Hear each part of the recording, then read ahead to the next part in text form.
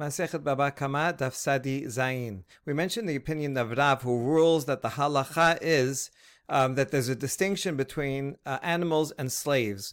Regarding animals, if someone steals an animal and then it gets old and weak, so that is a physical change, and that thereby the robber acquires it, and therefore he has to pay according to the original value when he bought it, when he stole it. However, a slave, Rav thinks, is the same as land. Land, you cannot steal land.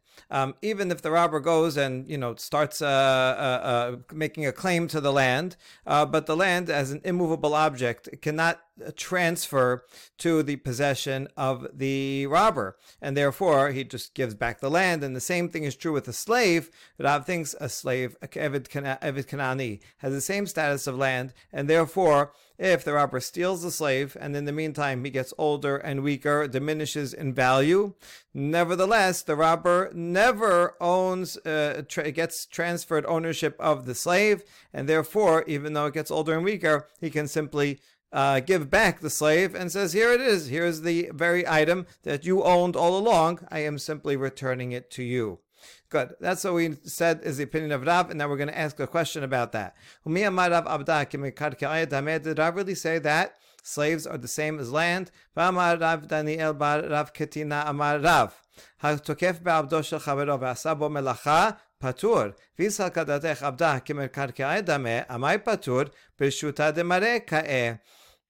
Rav Daniel said in the name of Rav that someone that seizes the slave of his friend, and he takes the slave and he works that slave. He does a few hours of work for him. The guy who stole the slave does not have to pay for those hours of work. Now, if you think that a slave is like land, then why would he not have to do the work? He is using an item, a person that belongs to the original owner, and so he should have to pay for using something that belongs to the original owner. If you say that a slave is like movable property, then since he stole movable property and he uses it, he acquires it thereby, and since the robber acquires it, so then it makes sense that he does not have to pay for the usage of it, because the robber acquires the item. If you acquire an item, then you can use it. You only have to repay the value of what you stole. But if it's like land, in which case the robber does not acquire it, so then the robber is using an item that belongs to someone else and should have to pay rent for using it. So the answer is, we're talking about a case where the slave was not his regular work hours anyway. The slave was going to be sitting around and doing nothing no matter what. So the robber did not take away anything from the owner of the land, the owner of the slave. If it was during work hours and now he takes the slave and now the owner loses out on that work, and then yes, he would have to pay because he's taking the item, the slave of someone else during work hours. This would be exactly the same law as land. Ki hadishlach le Rabbi Abad lemari bar mor ba'aymineh merav huna hadar b'chaser chavero shelo midato sarich la'alot lo sachar o en sarich la'alot lo sachar v'shadchu le eno sarich la'alot lo sachar. This is the same as the question that was sent by Rabbi Abba to Mari bar mor, asking him to go and ask Rav Huna the following question: if someone dwells in someone else's courtyard without the knowledge and agreement of the owner of the courtyard, but the courtyard was empty anyway, so this is the case of Zeh Neheneh V'Zeh Lo Chaser. The squatter is benefiting and the owner of the courtyard has no loss. So does he have to pay for that rent of dwelling there for that day, or does he not have to pay because the owner didn't lose out anything? And the answer was, you do not have to pay. Since you're not losing anything out, therefore the guy squatting does not have to pay. And the same thing therefore is true with the slave. If someone goes and grabs someone's slave and uses him on off hours, on day off, or in the nighttime when he's not working anyway, so that's why he doesn't have to pay. Hachi hashta, but then we challenge that. Wait a second, these two cases are not the same. Bishlamatam leman damar ben leman damar betad meyate bayatev nichale ben leman damar ushiya yukat sha'ar nichale. In the case of a home, a courtyard or a home that someone comes and lives in without permission, there it makes sense that he doesn't have to pay, because there's actually a benefit to the owner not to leave the house abandoned, empty. And there's two different opinions about what happens to a house when you leave it empty versus inhabited. One opinion says a house that's inhabited remains habitable. When someone's living there, then they're going to go around, they're going to fix things, right? This is loose, they're going to tighten it, they're going to straighten up. And so it's actually good for the house for someone to live there. Sometimes when people go away, they like to have someone who's a house sitter, right? Live in the house. I don't want it to be empty, and so that I can come back and everything's in place. And the other opinion is very similar. It just says from the opposite point of view, that according to the pasuk, if a city is left in desolation, the gate is smin unto ruin. When you leave something empty, when you come back, it doesn't stay the same, but everything decays, things are broken, and nothing works anymore.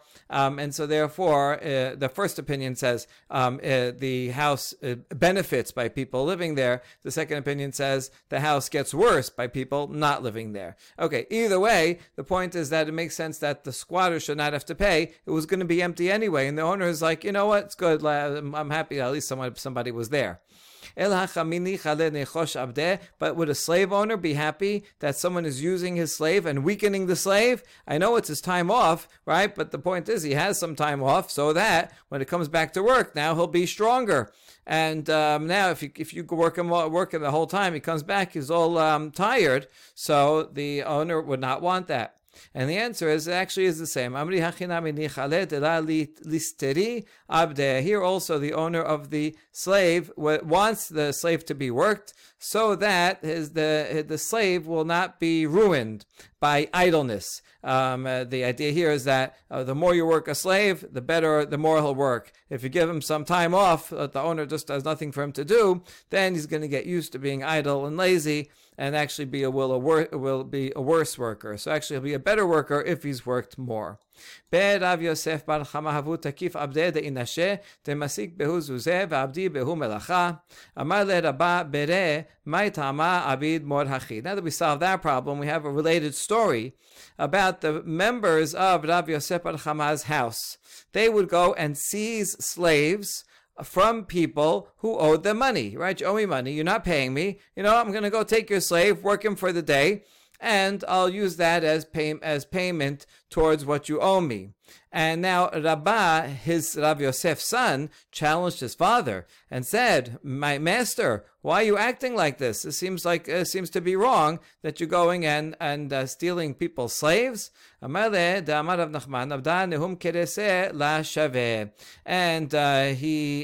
father answered, "I follow the opinion of Rav Nachman, who says a slave is not worth the bread that he puts in his stomach."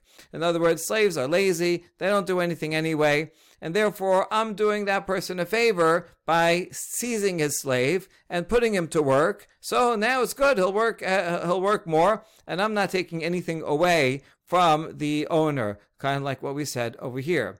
But the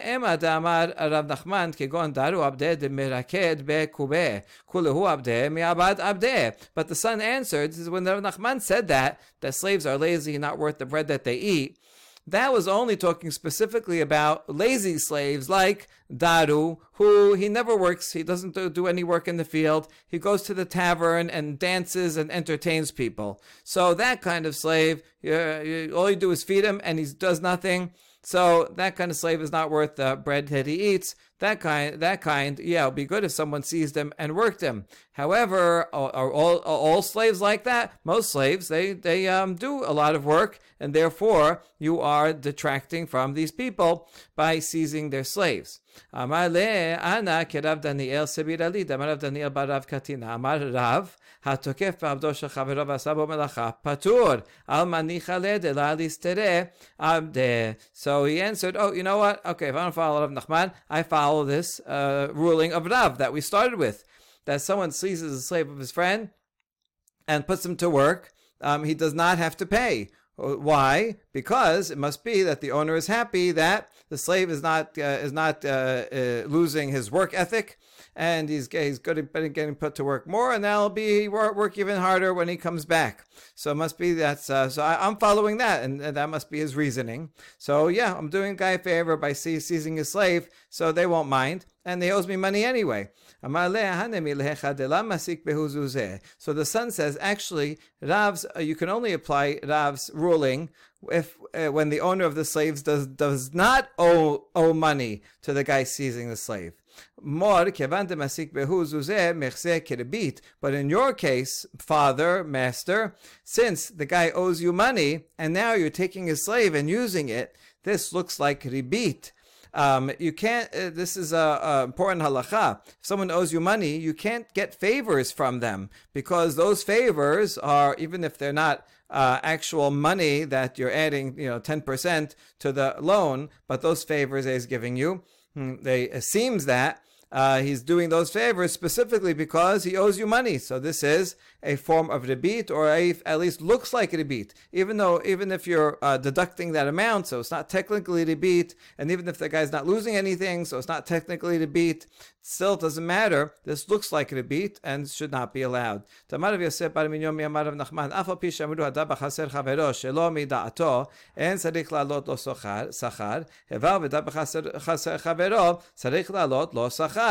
have the same law regarding living in someone's house, even though we say the law in general is that someone is living in your courtyard without permission. You don't have to pay, right? Because the squatter gets benefit. The owner wasn't renting out that room anyway, and so he has no loss. Nevertheless, if the squatter lent money to the owner of the house, and then he's coming and living in it, this is a problem, because if he just lives there for free, then it looks like he's getting benefit from squatting, right? Since you owe me money, in the meantime I'll get extra benefit of living here, and you're not going to charge me. Well, that's the beat, and therefore in that case the squatter, since he's owed money, has to pay for the rental value for staying there. And therefore the same thing would be true in your case, Dad, right? Since these people owe you money, you cannot rely on the ruling of Rav, because now you're using their slave while they owe you money, and this looks like interest. Amarle hadribi, and the father said, you're right, I changed my mind, I will no longer act in that way. Itemar, hatokef sefinato shel chavero v'asa ba'melacha. Amar Rav rasa sechara notel, rasa pehata notel. Ushmel amar eno notel ela pehata. Someone goes and seizes someone else's boat, and he uses it for work. He goes and uses it to move some items and makes money off of it. So now he stole it, so he has to pay. How much does he have to pay? Rav says the owner of the boat can decide the higher of the following two values. Either the rental value, there's a normal rental value, it's on the side of the boat. Anybody wants to rent this boat, $100 a day. So either that, or if the owner of the boat wants, he can collect the diminishment, the wear and tear of the boat for it being used for the day. Whichever is more, he can decide. However, Shemuel says, no, the owner of the boat can only take the wear and tear, the amount by which it is diminished. So there's machloket here, but now we're going to give two explanations that actually there's no machloket. They're talking about two different cases. Papa says that Rav's statement was talking about where it's a rental boat. It's the owner rents it, normally rents it out, and therefore you have a choice to pay the rental value, or, like a stolen item, you pay the diminishment in value, so the owner can decide which one. Whereas when Shemuel said, no, he can only collect the diminishment value, that's because it's not a rental boat. It's not usually rented out. This is this guy's own boat. He used it himself. And now you stole it, so now you can't collect the rental value. You can only collect the diminishment value. Or you can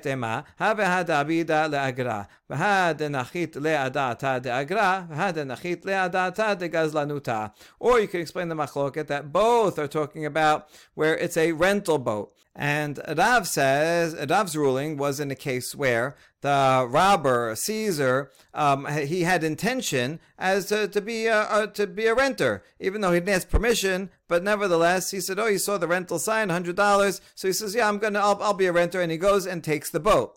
In that case, the owner can say, it's up to the owner to decide either to say, "Oh, you know what, pay the rental value," or because you took it without permission, you're a thief, so pay the value of diminishment. Whereas Shemuel was talking about a case where the one who seized it, his intention was to be a robber, not to be a renter, and therefore the rental value is off the table. He only pays the amount of diminishment.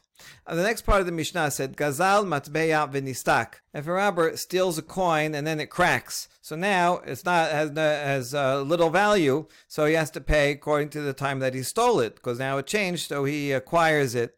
And the same would be true if he stole fruit and they got rotten, or wine and it became vinegar. So he stole the item, it underwent a physical change, it's ruined, so he acquires the item and he has to pay the original value. This is in contrast to if he steals a coin and then it goes out of circulation, the government invalidates it. The coin is still there, it's intact, but the value. It's true, the value goes down, but not because of a physical change. That would be the same as terumah that becomes tameh. Also, the physical thing is here, but just legally now it can't be eaten by a kohen, or chametz. That now after Pesach, that cannot be bought or sold.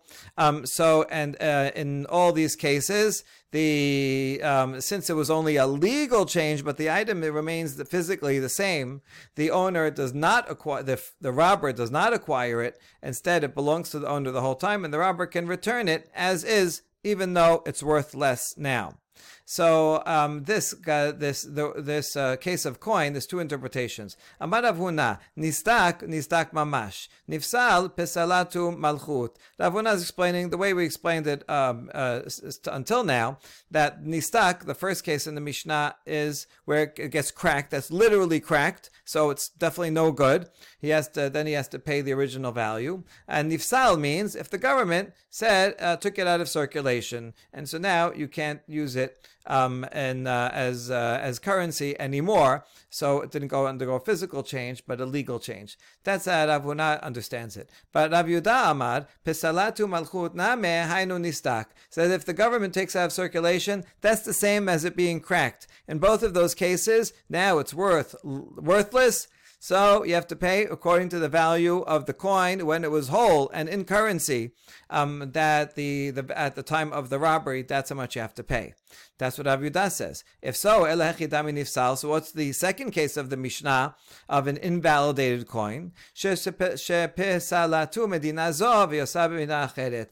about a case where it only got invalidated in one country, but it's still okay in another country.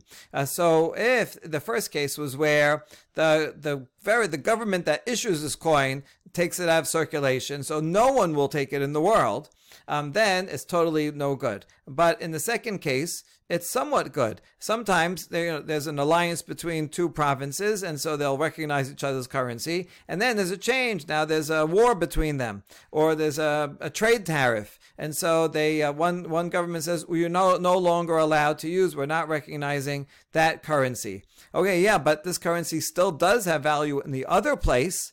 So therefore, you can't say that it has no value anymore. It's just not going to be less convenient because you have it over here. It's not recognized in the place that you are, but only in the other place. So in that case, that the currency remains has some value somewhere, and therefore the robber does not keep it, does not get ownership of it, and he can return it as is. Okay, we're going to have a challenge first to Rav Huna and then to Rav Yehuda. Amar le Rav Chisda le Rav Huna. The first opinion. Le didach d'amat nifsal pesalatu malchut hare perot v'rkibu yain v'chemis techi pesalatu malchut tameh v'katani mishalim kishat ha'gezela. Rav Chisda asked Rav Huna, according to you, well, you said nifsal means that the government canceled out, took this out of currency. And in that case, it doesn't matter since it's physically the same. So the robber doesn't take ownership of it, and he can return it as is. Well, yeah, but this case should be the same as a fruit that went rotten and wine that went bad, because in all these cases it can't be used anymore. So they should be equivalent to the case of the coin that went out of circulation, and yet. For those two, it says that he has to pay from the amount of the fruit at the time that he stole it. And here, in the case of the coin, he can return as is. Why? What's the difference between them? And the Rav Huna answers simply, Amar lehatam nishtana ta'amo v'recho, hacha lo nishtana. In the case of the fruit and the wine, they undergo a physical change. They taste different, they smell different, they're no good. There's an actual change, a physical change in the item. Whereas here, the coin has no physical change. It's exactly the same molecule for molecule as it was at the time of the robbery, and therefore it's only the legal change that some government said is not usable anymore. The robber says, I don't have to deal with that. Here's the item; it's intact. I'm returning it as is. Amar le Rav Yehuda, לדדחת אמרת פסלתו מלכות נמה היינו נסתק, הרי תרומה ונתמת, דכי פסלתו מלכות נמה, וקטני אומר לו, הרי שלך לפניך. According to your opinion, that if a coin goes out of circulation by the whole government, then that's the same as it being broken, because now you can't use it anymore. Well, isn't that the same scenario as teruma that becomes tameh, right? It's the same as if the government says it's no good, so now you can't use it anymore. Still, you have the same thing here. You have teruma, and now it's tameh. Therefore, the halacha says you cannot eat it anymore. So the law of the two should be the same. Yet, teruma v'nitmet is in the second category where we say it's physically the same, so return it as is. Why isn't the law regarding a coin that goes out of circulation by the whole government, why isn't that the same? In the case of the produce that teruma that becomes tameh, the ruin is not noticeable. No one can see if something is tahor and tameh. All you see is a pile of grapes, and there's no way to know by looking at them if they're tahor and tameh, and therefore they're the same exact physical item, totally unnoticeable, undistinguishable from what it was before, so it's only a halachic change that now is tameh. Whereas for the coin, it is evident. Even though you're right, it's the same coin, it doesn't undergo any physical change, but now that the government said this coin can no longer be used, so now everyone shifted over to the other coins that can be used, and this coin, everyone got rid of it. If you show up to a store with it, everybody will say, oh, that's an invalid coin. So it is noticeable, it's distinguishable, right? Everybody knows this is on the list of bad coins, and so there is a noticeable difference here, and that's why Rav Yehuda says this is part of the first category, where the robber acquires it and he has to pay the value, unlike for teruma that becomes tameh, which is indistinguishable, and therefore he can return it as is. Itmar hamalveh et chavero al hamatbeya v'nifsal hamatbeya. Someone lends someone else money with a certain currency, and then that currency is canceled. Let's say, for example, imagine that before Brexit in England, they used the euro like the rest of Europe. And then they switched, and now they use the pound. So let's say someone lends someone else money before Brexit, when in an imaginary situation, they used the euro. And then England said, no more using euro here. So now, how does he pay back the loan? Rav Amar noter lo matbeh yoseh be'ota sha'ah. Rav says you have to use a new currency, and he pays him back in the equivalent amount of British pound, and not in euro anymore. Shmuel says, listen, you lent me in euro, I'm paying you back in euro. I know they don't accept euro around here in England anymore, but go use it in Meshan. Go use it in France, where it's still in currency. אמר רב נחמן, מסתברה מילתא דשמואל דאית לאורחה למזל למשן, אבל לית לאורחה לה. Rav Nachman says, I agree with Shemuel, it makes sense.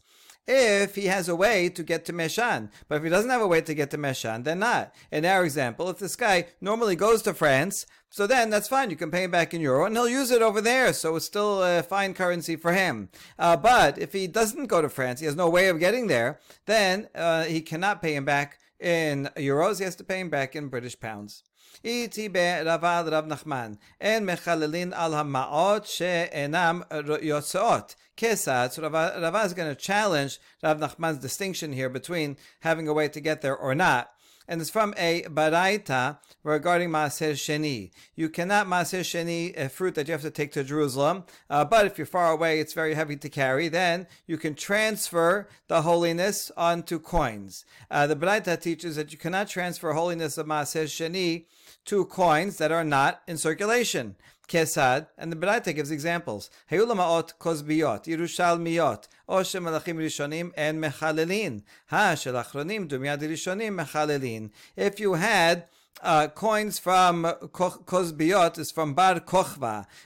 His name was Bar Kusba, his original name. But Rabbi Akiva and others thought he was Mashiach and called him Bar Kochva, son of the star, meaning the leader. And then it turns out he wasn't, so they called him Bar Koziba, the son of a liar. Anyway, while during the Bar Kochva revolt for a couple of years, he coined his own coins, and these were in circulation. But after the Romans came and destroyed him, then the Romans said, that's it, you cannot use these coins anymore. We still have some of these coins, very beautiful. He put a hechal and Bet HaMikdash on one side, and etrog here, and lulav. This is a lulav holder, a big wicker one, with one lulav, one arava, one hadas, which happens to be the opinion of Rabbi Akiva in the Mishnah, and he has his name around the side, Shimon, and the year, Shana Aleph, and was Shana Bet of his revolt, but there's no Shana Gimel. So if someone wants to use such a coin, after the Bar Kochva revolt to redeem his Maaser Sheni, you cannot do so. Or Jerusalem coins seems to refer to coins that were stamped during the Great Revolt against the Romans for Jerusalem back in 70. Or earlier coins from old dynasties of kings that are found but no longer in circulation. You cannot do so. That's the end of the Braita. Now we're going to infer from this that if it's later coins, that are similar to the older coins. In other words, if they're coins that are current, but now, just now the government said we're not going to recognize those coins anymore, then you can use them, right? In other words, in our example, if is a euro that's good somewhere else, but just the government over here said you can't use euro anymore, then that would be okay. Only if it's an ancient coin that no one uses, then you can't use it. But if somebody uses it, then it would be okay. But this is a challenge because this makes no distinction between whether you can get there or not. It sounds like it's always okay. And over here it says, no, if you can't get to France, if you can't get to Meshan, then it's not, then you cannot use it as a substitute for paying back the loan. And the answer is, this Baraita here that says that you can use it for Maaser Sheni is talking about a case where the governments are not particular with each other. Let's see an example of Britain and France where they say, yeah, you can come and go. You want to take euros there, that's fine. You want to bring some pounds back, that's fine. The border, they allow, you can declare it, you can bring it in. So then it's easy to come and go. That's why it's permitted to use that for Maaser Sheni. Ela ki amar Shemuel keshe malchuyot makpidot zo al zo. So that means that the Shemuel's law, according to Rav Nachman, is Nachman's interpretation is where the kingdoms are particular and don't allow you to take the currency back and forth. Then then how can he bring it back and forth? Rav Nachman's whole distinction was, well, if you normally go back and forth, then that's fine.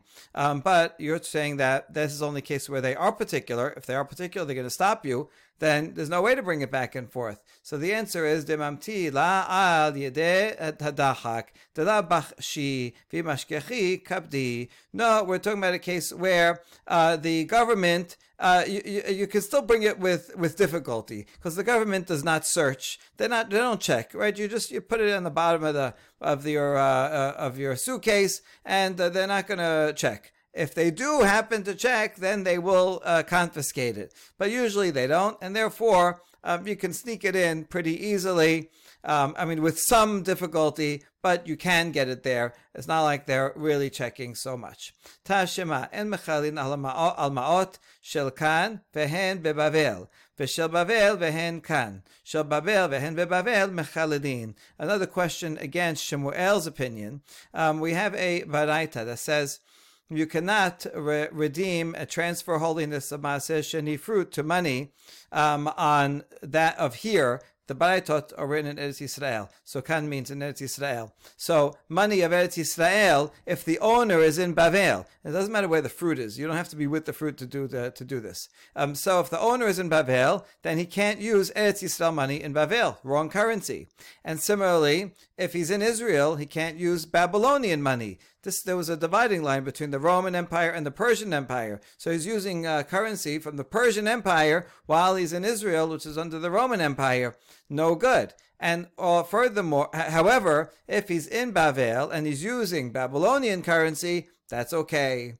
Now, what can we learn from this? Katane mihat en mechalilin al ma'ot shel kan vehen bebavel. Afagav desofol mesek lehatam. The Braita said that you cannot use money of Israel while you're in Bavel to redeem the fruit. But why not? If you're in Bavel and you redeem the money with Israel with money of Israel, eventually, what are you going to do with that money? Well, you have to bring it to Jerusalem, right? That's the law. You have to go and consume it in Eretz Yisrael. So for sure, you're going to come. So that should be.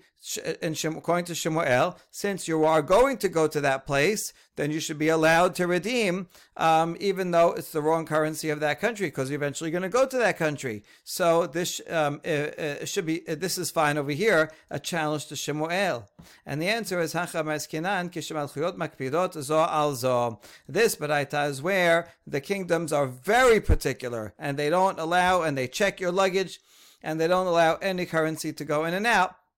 And therefore, if you're gonna take your produce, if you're gonna redeem your produce while you're in Bavel with Israeli money, with money from the Roman Empire, and there's no way that they're gonna let you in with it, so then you can't do that because you can't get it there.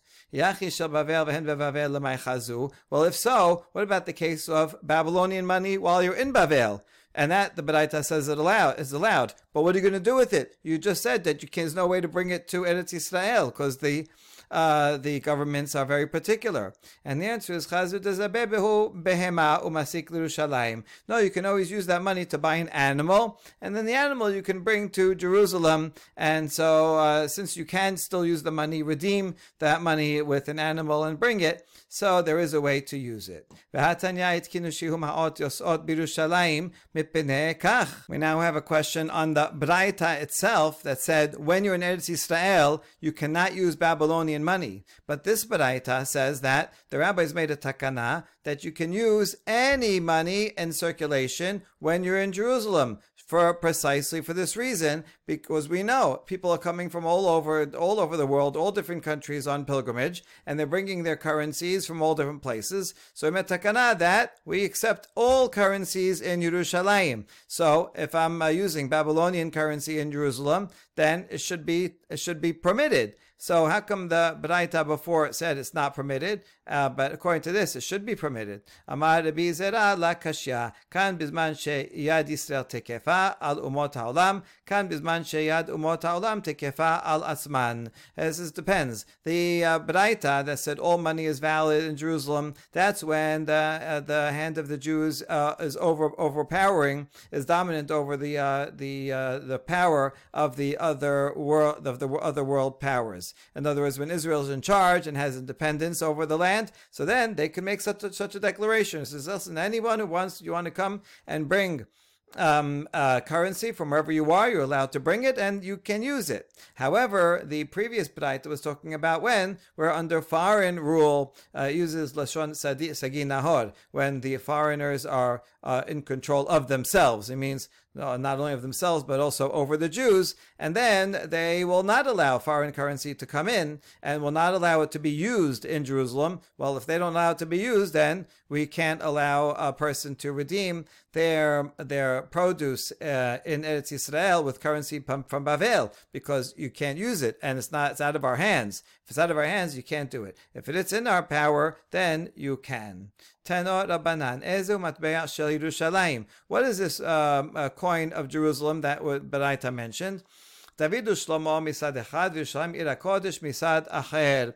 It's a coin from ancient Jerusalem that was established by David and Shlomo, and therefore it has the names of David and Shlomo on one side, and Yerushalayim, Ir HaKodesh, the holy city, on the other side. So showing the holiness of Yerushalayim and giving acknowledgement to David and Shlomo as its founders. Ve'ezehu matbeah shel Abraham Avinu, zakenu zkena misad echad u'bachur betula misad acher. And what is the coin of Abraham Avinu? We didn't mention it, but there's such a coin. So what is this coin? You have an old man and an old woman on one side, and the young man and young woman on the other side. The older couple represents Abraham and Sarah, and the younger couple representing Yitzhak and Rivka. What a beautiful coin, representing the transmission of generations, right, from one to the next. That what one generation is the other side of the coin of what they pass on to the next generation, and both need each other.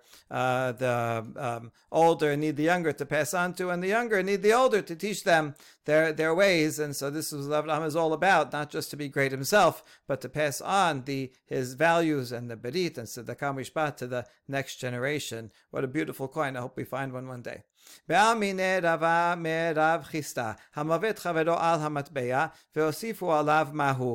say I lent you 10 coins of a certain denomination, and then the government decided that they're going to enlarge the coins. Since from now on, when you make this coin, you have to put 10% more silver on it. So now, how am I going to pay back?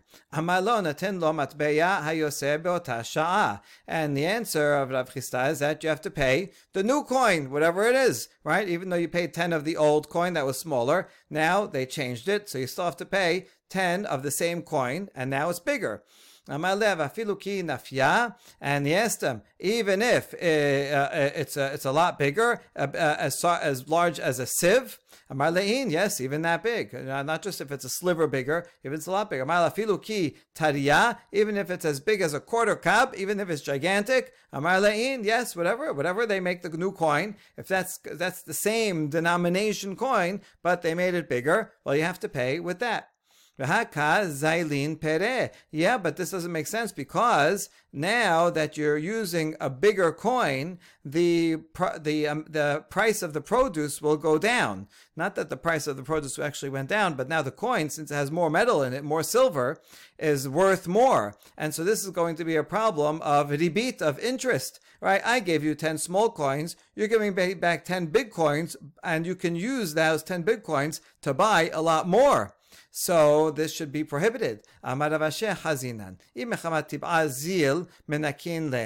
have to look. If the decrease in price of the produce is in fact because the weight of the coin is more, then we're going to have to reduce the amount that is paid by the coins, right? Then, in fact, that would be the beat, and we're going to have to weigh out and just pay the same value, the same buying power, not the same number of coins, but we'll look at the buying power, the same amount of produce that it would buy. However, maybe the price of the fruit went down just because of the market fluctuation of the price of potatoes and apples. So then, in that case, it's not because the coin is different, but rather just the market price is different. Then you have to pay back the same number of coins, even though they're bigger. Okay, even if the prices did not change for the apples, because it's the apple market that changed, but otherwise the price is the same. The buying power is the same for fruit. Nevertheless, for the purpose of making a bar of metal, it's certainly different, right? Beforehand, you could take 100 coins to make a bar of metal. Now that the coins are bigger, I could take just 80 coins and make the same bar of metal. So this is going to be a problem of ribit. If I'm going to be paid back, I gave you 100 small coins and I get back 100 big coins. That is certainly worth. It's more metal, more silver. I could make more bars of metal out of it. Ela ki had Rav Papa Rav Huna bered Rav Yoshua Abdi Obada bezuzeh de'agad damis taya'a adasara bitman ya. Rather, must be that in such a case where I gave you, 10 small coins, well, we need a solution that Rav Papa and Rav Huna, the son of Yehuda, when they had an actual case like this regarding some guy named Agar Damis, the Arab merchant, and they originally had 10 coins, but then the currency changed, and they evaluated that 10 of the old coins is worth 8 of the new coins, and so in that case, even though originally he lent or offered a price of 10 coins, and then when the new coin came out, they said this is worth 8 coins. The same thing is the same. That would be the same halacha in our case. If I lent you 10 small coins, then you don't have to pay back 10 big coins. The halacha just meant that you have to pay back with big coins. But how many big coins is actually less. We go by the buying power, by the amount of silver in it, and therefore it could be that there will be only 8 coins that you have to pay back, and thereby we avoid any problem of ribit, and also we are paying back the fair amount. Baruch Adonai Leolam, Amen ve'amen.